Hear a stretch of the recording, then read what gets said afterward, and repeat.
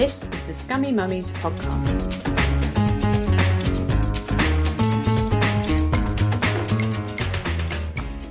Hello and welcome to the Scummy Mummies podcast. It's me, Helen Thorne. And it's me, Ellie Gibson. And tonight we're joined by Rebecca Schiller. Hello. Hi. Hi. It's Rebecca Schiller. Yeah. So, should I introduce you without doing a Michael Jackson song? No, I think you should do the whole introduction as Michael Jackson.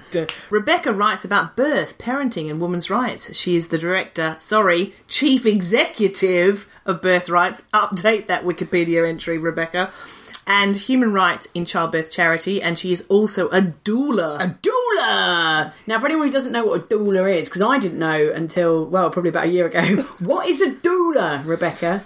I always really hate this question because I feel I explain it very badly, but it's like your expert friend who has been round the block a bit, who Bit of a slag. Seen a lot of fannies. A birth slag. Right. Basically, a birth They should slag. call it that. I like that. So you're having a baby, you've got no idea what's happening, but there's someone you can ring, someone who's just there for you, and who's going to show up when you go into labour, stay there with you the whole time, however many midwives you get through, when you're at home, when you go into hospital, when your partner's being sick or has got a bad back. Or crying because he can't cope. Or just needs to go to the toilet. Yeah. And then comes back afterwards when you're looking at the baby going, oh my God, what do I do now? You've got an iPhone fully charged for the photos. You're on it. Yeah. Absolutely on it. Emotional, practical support, the whole thing. Just like a friend who doesn't tell you what to do. Perfect. Yeah. I want a life doula. Yeah. Just someone sitting in my house just going, oh, you should probably take the bin out, or, don't forget to return that phone call. Probably more like, how do you feel about taking the bin out? Oh, right, okay. Yeah. You're doing a great job on that bin. Yeah. Keep going. You can do this. Yeah. Does anyone care about the bin? Do you want to take that bin out, or are you feeling pressured to take the bin out? I'll take a photo of that bin for you. Shall I take the bin out for you while you have a nap? Oh, wow. I want a life doula. Yeah. Oh, come on. You need to branch out, like doulas are us. Well, there are death doulas. What? Oh, what? And so it's an American thing, but the sort of doula concept has taken off, particularly in America. So the idea that there's someone around for you and your family when you're dying, as well as when you're giving birth, is a pretty cool thing. And there's abortion doulas, go with you to your abortion, particularly in America, where it's not so nice. Not so nice, going through all the crowds of protesters. This sounds really lovely, like emotional huggers, like really lovely people who are going to... that you pay, obviously. That you pay. Yeah, you pay them to hug you. Yeah, huggers. I like it. Yeah, I want like a row doula as well. So if I'm having a row with my husband, just someone will come around and sit in the room and go, I think you're right. I think you're right. I think you're right. Would you do that for money? I would. Anything for money. Anything for money. Excellent. But you've also written a book, Rebecca. Tell us about your book. I have written a book, so it's called Why Human Rights in Childbirth Matter. She says, reading it off the cover. What's my book? What's my book?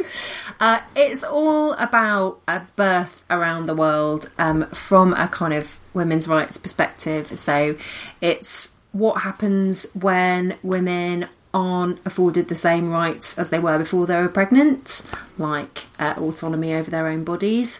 And it looks at birth anywhere from here in the UK to Australia, Tanzania, and tries to present a bit of a, political and feminist argument about why maybe women should be treated like the rational human beings they were before they were pregnant, during pregnancy, and why maybe that doesn't happen now. Yeah. Does that sound like a summary of the book? You've read it, I think. I feel like you should be shouting it, Rebecca, because it feels like...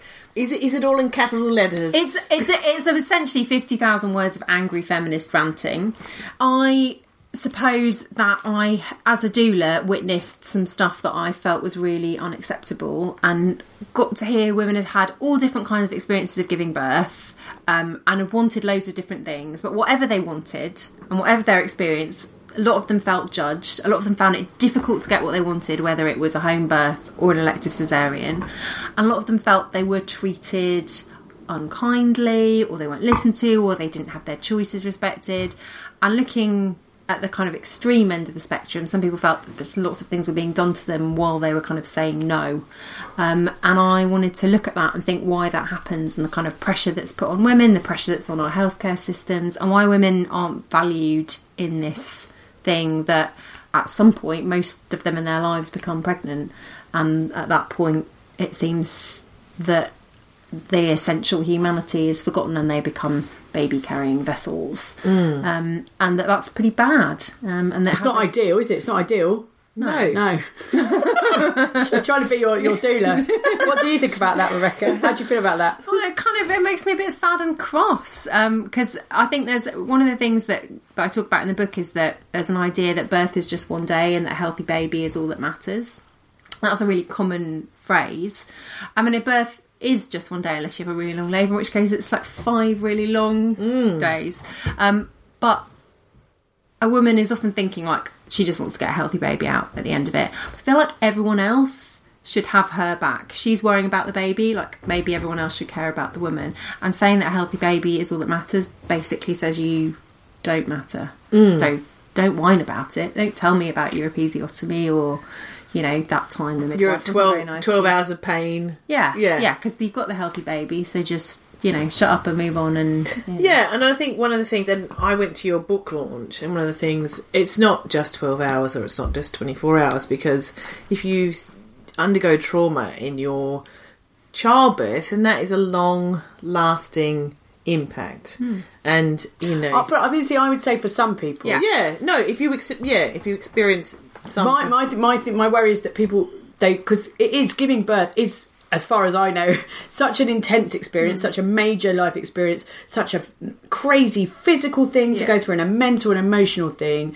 And so it's hard not to kind of project your own experiences of birth onto someone else and kind of say, you know, I remember a friend of mine recently, I didn't actually know at the time she was pregnant, but she posted a thing on Facebook, an article in an American publication, and it was all about how childbirth is awful and people are treated awfully in hospitals and it's all a disaster and all these women are getting ripped from, you know, 6 to midnight, and it's all a complete disaster. And I remember her posting it and writing a thing about how frightening it was, and I remember thinking to myself in my head, she's pregnant, and it turns out she was, and obviously I'm like Derren Brown, but also, that voodoo you do, Ellie. Yeah. And I kind of wrote on the thing, I said, look, you know, yes, some birth experiences are really terrible and really painful and take a long time to get over, but some aren't so bad and are over, like, quicker, and people recover from them fine. And I can't tell you what your experience is going to be like, but it might be all right. It might be all right. I agree with you, and I don't think that's helpful at all. And I definitely haven't written this book as something that should be like given to pregnant women, and in fact have restricted it. You know, certain of my friends who are pregnant with their first babies. Has it got a warning on like a fag packet? I feel like maybe it should have a little. It's got a picture of a bump on the front. Maybe we need a little. You know.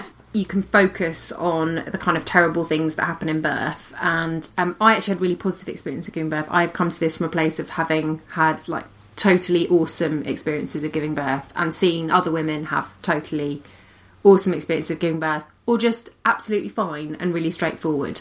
So I know that it can happen. I also know that it's not necessarily to do with how you give birth, whether you're at home or whether you have a cesarean. It's generally about everybody around you being nice to you and caring about you and making you feel like you're involved. And that, for me, is the idea behind trying to improve birth. It's not about saying more women need to have home births, less women need to have cesareans, or these are the terrible things that are happening to women. It's like, it can be good for lots more people if we just ensure that the woman is genuinely being listened to and is having some control over the experience, and that's backed up by loads of really good research, actually. So women who have classically traumatic births, the kind of scary scenarios, you know, suddenly having to have a crash cesarean section, if they feel like they've got someone with them and they feel they were treated well and they knew what was happening to them, they're much less likely to be traumatised than someone who had a very straightforward birth but felt like they were alone. It's a balance. It's a balance trying to make change happen without frightening women. And I think for me that's just about focusing on making the system support the individual women rather than campaign for any kind of particular, like, believe home birth is the way forward, or... Yeah, with my second baby, he was 2 months early, so I had an emergency cesarean. But like you're saying there, it wasn't actually traumatic, which sounds weird, but everyone around me was very calm and they talked me through what was happening. But yeah, so the birth, the after it was very traumatic. Having a baby in hospital was horrendous. But the actual birth, I have like weirdly sort of not positive, but I have okay memories with compared to you the were first communicated birth. with. Yeah. And you felt that was, even though it was sort of out of control, you had everything you needed for everything to be okay. Yeah, you know, and actually having given birth in a very painful, no drugs, back-to-back way before, for someone to kind of go, well, I'm afraid we're going to have to make this pain stop now by giving you a massive injection and not letting you push anymore. I was like, oh, God damn it, what a nightmare. Morphine. Yeah. And when you're like a person, maybe even particularly a man who's never been at a birth before and doesn't know what's going to happen. You'd only seen my vagina twice up till then. Well, exactly.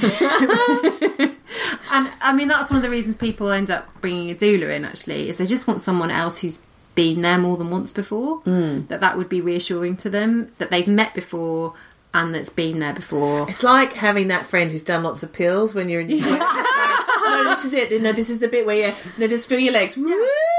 You're going to start shaking uncontrollably in a minute. Yeah. No, but just feel the music. Feel the music. It's a lot like transition in labour. Yeah, exactly. So I had 2 babies at home in my lounge in blow-up pools. Really, it was very, very straightforward.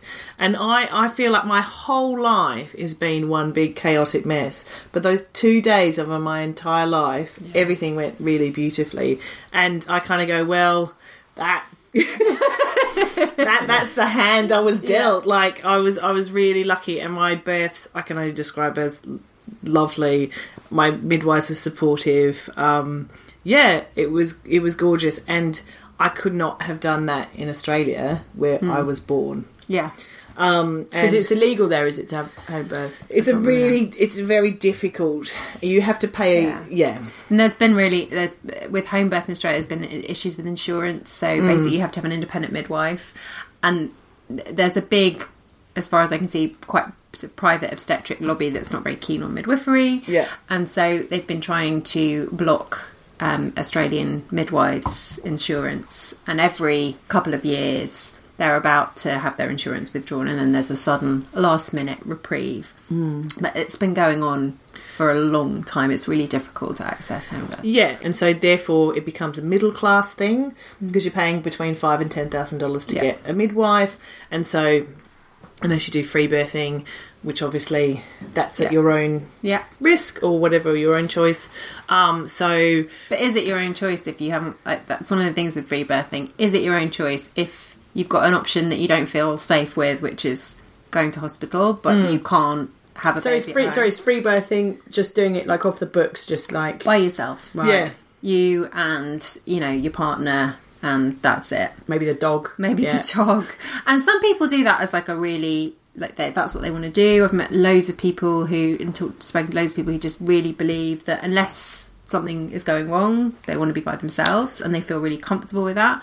But I've also spoken to quite a few people, and I'm on some groups online where women feel forced into that because, they're the option that they want. Look, I've met a lot of people who cut their own hair. That's all I'm saying. We've all seen them.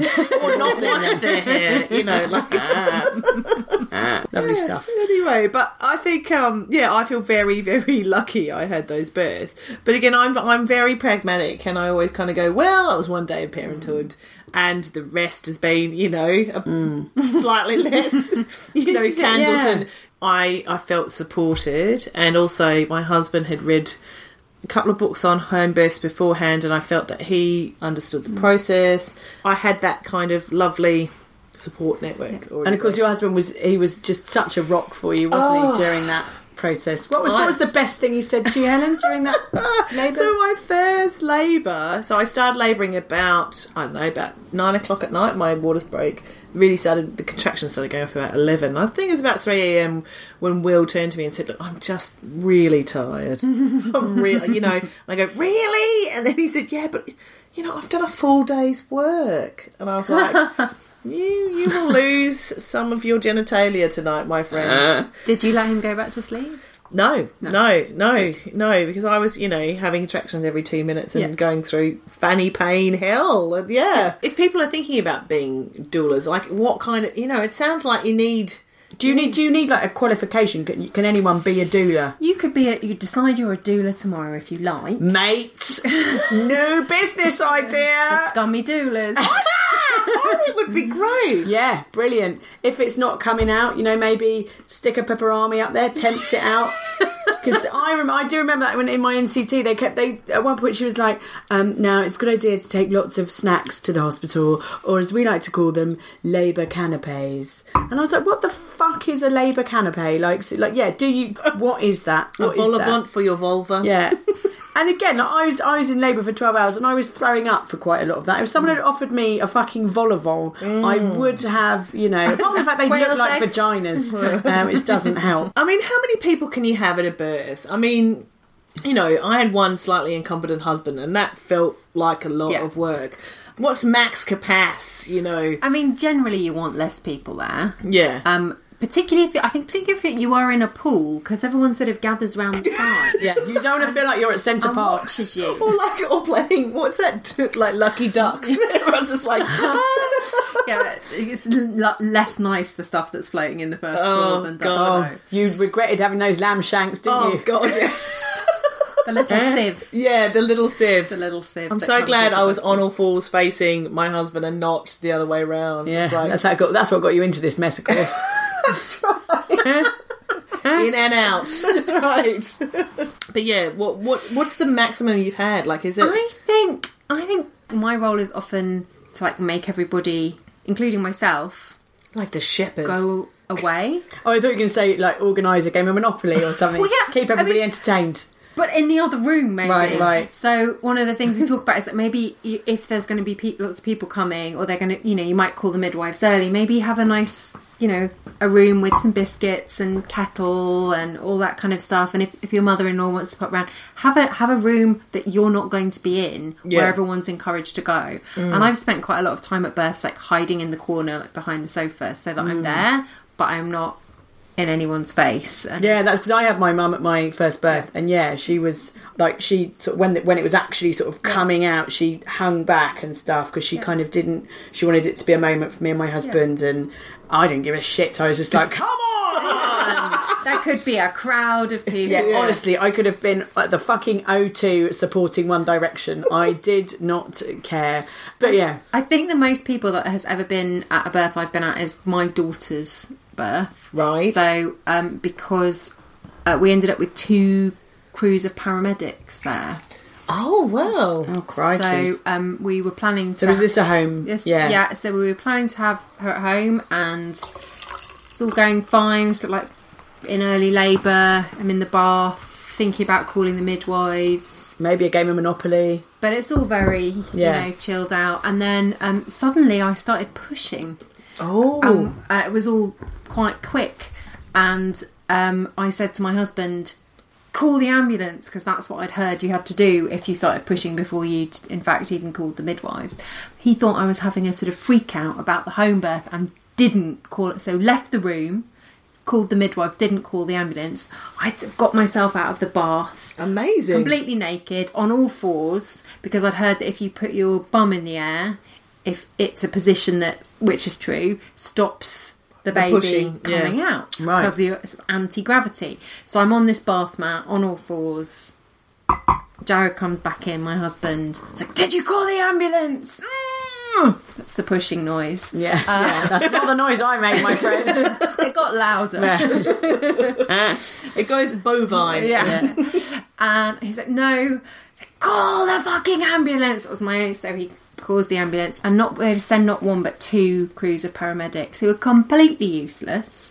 They came in, they did take me, greeted by me, bum in the air, in the bathroom, fanny opening up, like a tomb. Half carried me into the living room, where I was leant against the edge of the pool. They gave me some gas in there, didn't show me how to use it, but then they all just stood behind me, about 10 of them, talking, and I wanted to say, shut up. Yeah. Because I couldn't. I was at that stage where I couldn't speak. Yeah, you can't speak, yeah. And I was just, somebody tell them to shut up. And thank God the midwives got there before the baby was born. Yeah. Ushered. Put a stop to the sweepstake that was going on for the wait. I'm pretty sure all I can remember is looking through my own legs because I was on all four and just seeing all of these boots. All of those enormous paramedic It's like a horror film. boots. Oh. And that was it. The rest of it was lovely. It was just that bit. Yeah. So when it all happened quickly the second time, I in fact didn't call the paramedics at all. It was just me and my husband. Oh, wow. And you caught your own baby. I did, which is not what people normally say. People normally say, your husband delivered the baby. Uh-huh. And It had nothing to do with it. He was great. My husband's really brilliant, and it might be listening to this, so it was very supportive and great. But he really had. Is he the father? He thinks he's the father. Okay, certainly. yeah. They both look exactly like him. Yeah. He's definitely the father. But everyone always says that. Oh, your husband. How was it? Was your husband terrified? He was just sitting there. He just had to sit there. Yeah. I was giving birth while giving him instructions, while sort of being my own doula. So I had to keep saying to him things like, "Just tell me it's all going to be okay." Just tell me it's all going to be okay. Just be kind. Be nice to me. Pat my back. Not like that. Gentle. No harder. Up there. Yeah. Spin your passion into a business with Shopify and break sales records with the world's best converting checkout. Let's hear that one more time. The world's best converting checkout. Shopify's legendary checkout makes it easier for customers to shop on your website, across social media, and everywhere in between. Now that's music to your ears. Any way you spin it, you can be a smash hit with Shopify. Start your $1 a month trial today at shopify.com/records. I do feel a bit for men because I remember because we were living with my parents when I went into labour with my first baby, and I came down like just in my dressing gown, and I was like there, man. I was like Colonel Kurtz on the river, and my dad just looked at me and he just went, "Are you all right?" And I just went, "No, I'm not." And got in the ambulance. Yeah, it was good. Bless him. So, Rebecca, tell us about your charity. Tell us about Birthrights. So, Birthrights is a charity that is nearly 4 years old and came about a little bit by accident. I was working as a doula in East London. I got a call from a human rights barrister saying she just managed to persuade a local NHS trust to pay for independent midwives for women in that area because they had arbitrarily suspended their home birth service. And I had a client who was affected. She was really, really frightened of giving birth, and she decided she could have an elective caesarean or a home birth. And she'd chosen a home birth, and then 2 weeks before she was due to give birth, they'd withdrawn the service. Too late for her to have an elective caesarean. She was completely terrified, and through this barrister's involvement, she had brilliant independent midwifery care, and they reinstated the home birth service. Yeah, it was a win. So I ended up meeting up with her. Her name's Elizabeth Prohaska, and she and I were living in Hackney. Kids were the same age. We only had one then. We were a lot less tired. And the hipsters hadn't moved in with their cornflake shops. Yeah, tiny coffees. Very, very nice pizzas. So what's the objective of the charity? So it's to improve women's experiences of pregnancy and birth by promoting respect and awareness of human rights. So it's there to improve birth for all women, but we are aware that vulnerable groups of women, like migrant women, women with disabilities, women at the lowest end of the socioeconomic spectrum, have far worse outcomes. So they die more in birth, their babies die more. And they also face significant challenges getting access to suitable, or in fact, in the case of sort of migrant women, sometimes any maternity care, which is often news to people in England who think that everybody gets free. Well, that was to play devil's advocate. I think, is there an argument that says kind of, God, there are people all over the world having birth in such terrible conditions. It feels a bit rich for us to kind of sit here and complain that, with our free healthcare and our midwives and our... Well, I think one of the interesting things for me has been working with other organisations who are trying to improve care in the developing world. So I went to Tanzania earlier this year to visit maternal health facilities in some of the most remote rural communities where really, it's a really difficult situation for women there. They're having to walk sometimes 8 to 10 hours while they're in labour to get to somewhere where they might then be if they have an emergency, it's a 10-hour drive down a bumpy road. They're not coming back from that drive, most of them. But talking to the midwives and doctors and the campaigners there, one of the key objectives for them is to improve the respectful care, to make the care culturally appropriate and safe for women, because they will not go to those maternity centres if they don't feel safe there. So they have to make care respectful, and actually they're doing some really innovative things we could learn from here. So there's been several...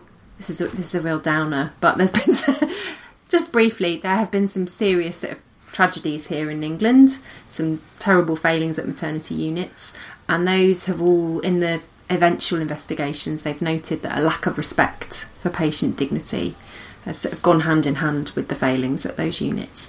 So you can reduce it to being about a middle class sort of experience, but I think that's actually, I think that's the patriarchy actually that's trying to do that. Yeah, come on. Look, it's always either the patriarchy or the Tories. I'm happy to put the blame at either one of their doors. It's usually both. Usually hand in hand. They are though, aren't they? You're Ellie's new best friend, by the way. Yeah. But yeah, I think it's easy to reduce it to that, but actually making care accessible and safe for women in a way that's broader than just are they alive at the end of the day and are their babies alive, actually makes it more likely that they and their babies will be alive at the end of the day. And I met some women a couple of weeks ago who undocumented migrant women who'd had their babies here, and the hoops they'd had to jump through to get basic care here, and the bills they were presented with for their care, and the bailiffs they were then hounded by. And of course, a lot of their friends then chose not to have any care when they were pregnant, even though they were the women at far greater risk of any complications. So if you don't make care available and accessible and women feel safe in it, it has an impact on health. And it creates a culture of staff who don't listen to women. And if you don't listen to women, then when they turn up and say, oh, you know what, my baby hasn't been kicking as much, then they don't action that. Because they're not used to listening and believing women, and that's something we hear a lot. I told them, but they didn't listen to me. They just felt like they were the experts. And of course, midwives and doctors are the experts in midwifery and medicine, but women are generally the experts on themselves. So it's and one of the great things about birth rights has been we've had super support from midwives and doctors, because it's about providing the kind of care they want to give. That they're this is exactly what they want to be doing. They just don't have time in the current system. Our board is half midwives and doctors and an anaesthetist, which I can't say. But which is handy for parties. Anita's just saying. Anyway. Yeah. We haven't had a really big birthright sort of rager yet, but I'll make sure she comes along. Yeah, make sure she's there. So in an ideal world, if we're going to sort of wrap up, what would you like to see? I mean, what are your sort of aims, I guess, professionally? What would make you hang your boots up tomorrow going, done, birthrights? I think if there's a lot of really good stuff happening at a policy level at the moment. We're supposed to be changing maternity services so that they wrap around women. And I'd like to see a world where that's not some line on a piece of paper, but it becomes the truth. And that's for all women, not just women who've got loud voices and access to the internet. What are you talking about? What are you saying? Just say it to my face. Say it to my face. Don't encourage her, honestly. All right, so I've got Wi-Fi. Judge me. Fucking judge me. Come on. No, I'm not going to judge you. Quite I'm a fast, doula. actually, our broadband. Yeah. Come on, Rebecca. Let's pretend. Yeah, let's pretend. It's Dragon's Den. Okay. And you're like you, and Helen and I are like Bannatyne and one of the other ones whose name is Meaden. Yeah. Bannatyne and Meaden controlling the NHS budget. I cancel it. Oh, no, it's not for me. It's not for me. It's carry on. ridiculous. Yeah. Now I'm being Peter Jones. Okay. Yeah. I'm Very so white. tall. I'm so tall. His Yeah. shiny teeth. I'd like you to stop wasting money on things that aren't needed and look at the evidence. Like what, Rebecca? Like what? Well, sometimes it's suggested that lots more money is spent on technology, but there's a whole load of research about what saves money and makes women generally happier, which is having care from somebody that they know and choice. And Everyone likes an app. Carry on. everyone does like an app, and there are lots of maternity apps now. So I'd like some kind of system that was based around the evidence and what midwives and doctors want to provide and what women want, and what the evidence says, which is all exactly the same thing. And actually, that does seem to be the way it's going.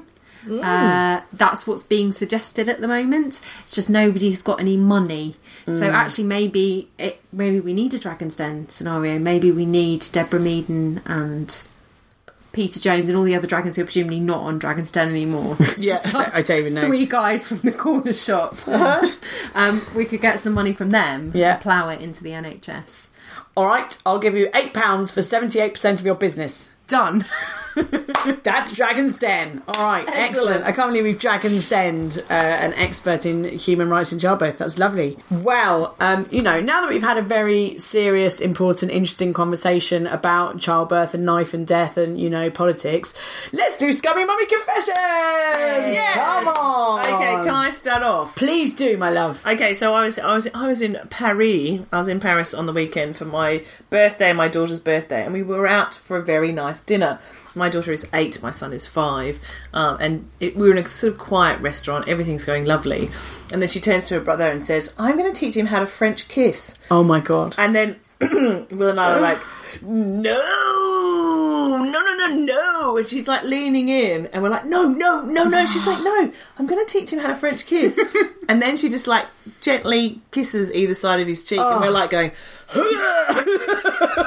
I was going to say, how does she know how to French kiss? Oh my god! I know, she said, but the French, they just kiss on either cheek. Yeah, and we're like going, oh god. It was so embarrassing.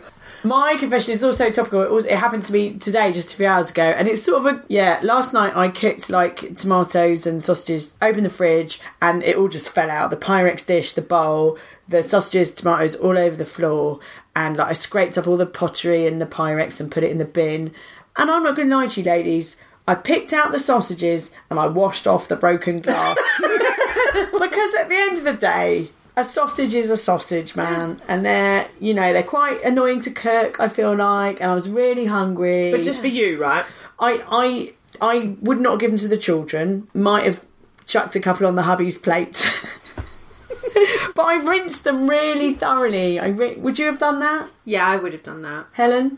Yeah, I've given my husband the worst. Come on. You've given him actual broken glass, but he had been a real shit that day. Yeah. So, yes, Rebecca, do you have a Scummy Mummy confession for us? My son has just turned 3, and he is just drawn today his first really recognisable human. And I did look at it and think, a bit weird. The hair was standing up on end, the eyes are very big, and it wasn't smiling. The mouth was going down, which I think it feels to me kind of unusual for a child's picture. Yeah. He sent me the picture, and then a few minutes later he sent me the caption for the picture, which was that Arthur had spent some time drawing someone that he knows very well, Cross Mummy.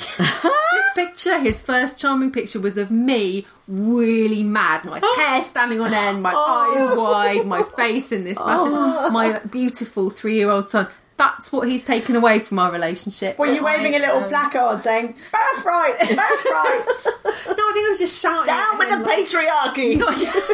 You and your kind, that's Arthur. it. I thought it was just that I was shouting at him to like, put his shoes in the proper place. Yeah. Or, Oh, that's wonderful. Yeah. Well, wonderful. Well, thank you so much for sharing your confession with us, Rebecca, and your amazing book, which is called Why Human Rights in Childbirth Matter, and it's out now, isn't it? you can buy it on Amazon. You can from Pinter and Martin, who publish it directly, and they will send it to you, and then you can feel good about yourself. And at the back of it, it has got a whole load of guides to your rights when you're pregnant. So if you want to know what your rights are, your basic legal rights when you're pregnant, you can read the section at the back and find out. Thank you very much for listening. Do follow us on the Facebook, the Instagram, the Twitter at Scummy Mummies. And give us a review on iTunes. I think we've got 99 reviews to date. Oh. So crack us 100, please, listener. Yes. That would be great on the iTunes. And come and see us live. Just go to the scummymummies.com website for live show details. And what's Birthright's website address? So Birthrights is birthrights.org.uk. Yes, fantastic. We are a charity, so if you're thinking you've got spare money that you just don't want to roll around in anymore, This is it. because that becomes, it chafes all the sort of Yeah, £30 hate notes. that. Yeah. You could give it to us, and then we could use it to help a vulnerable woman not be overcharged for her maternity care. Well, maybe I'll do that. Maybe I'll go back to toilet paper and you can have those £50 notes. Thank you. Yeah, perfect. All right, well, thank you very much, Rebecca Schiller. Thank you, everybody, for listening. Thank you, Helen Thorne. Thank you, Ellie Gibson. Hey, no worries. Until next time. Bye-bye.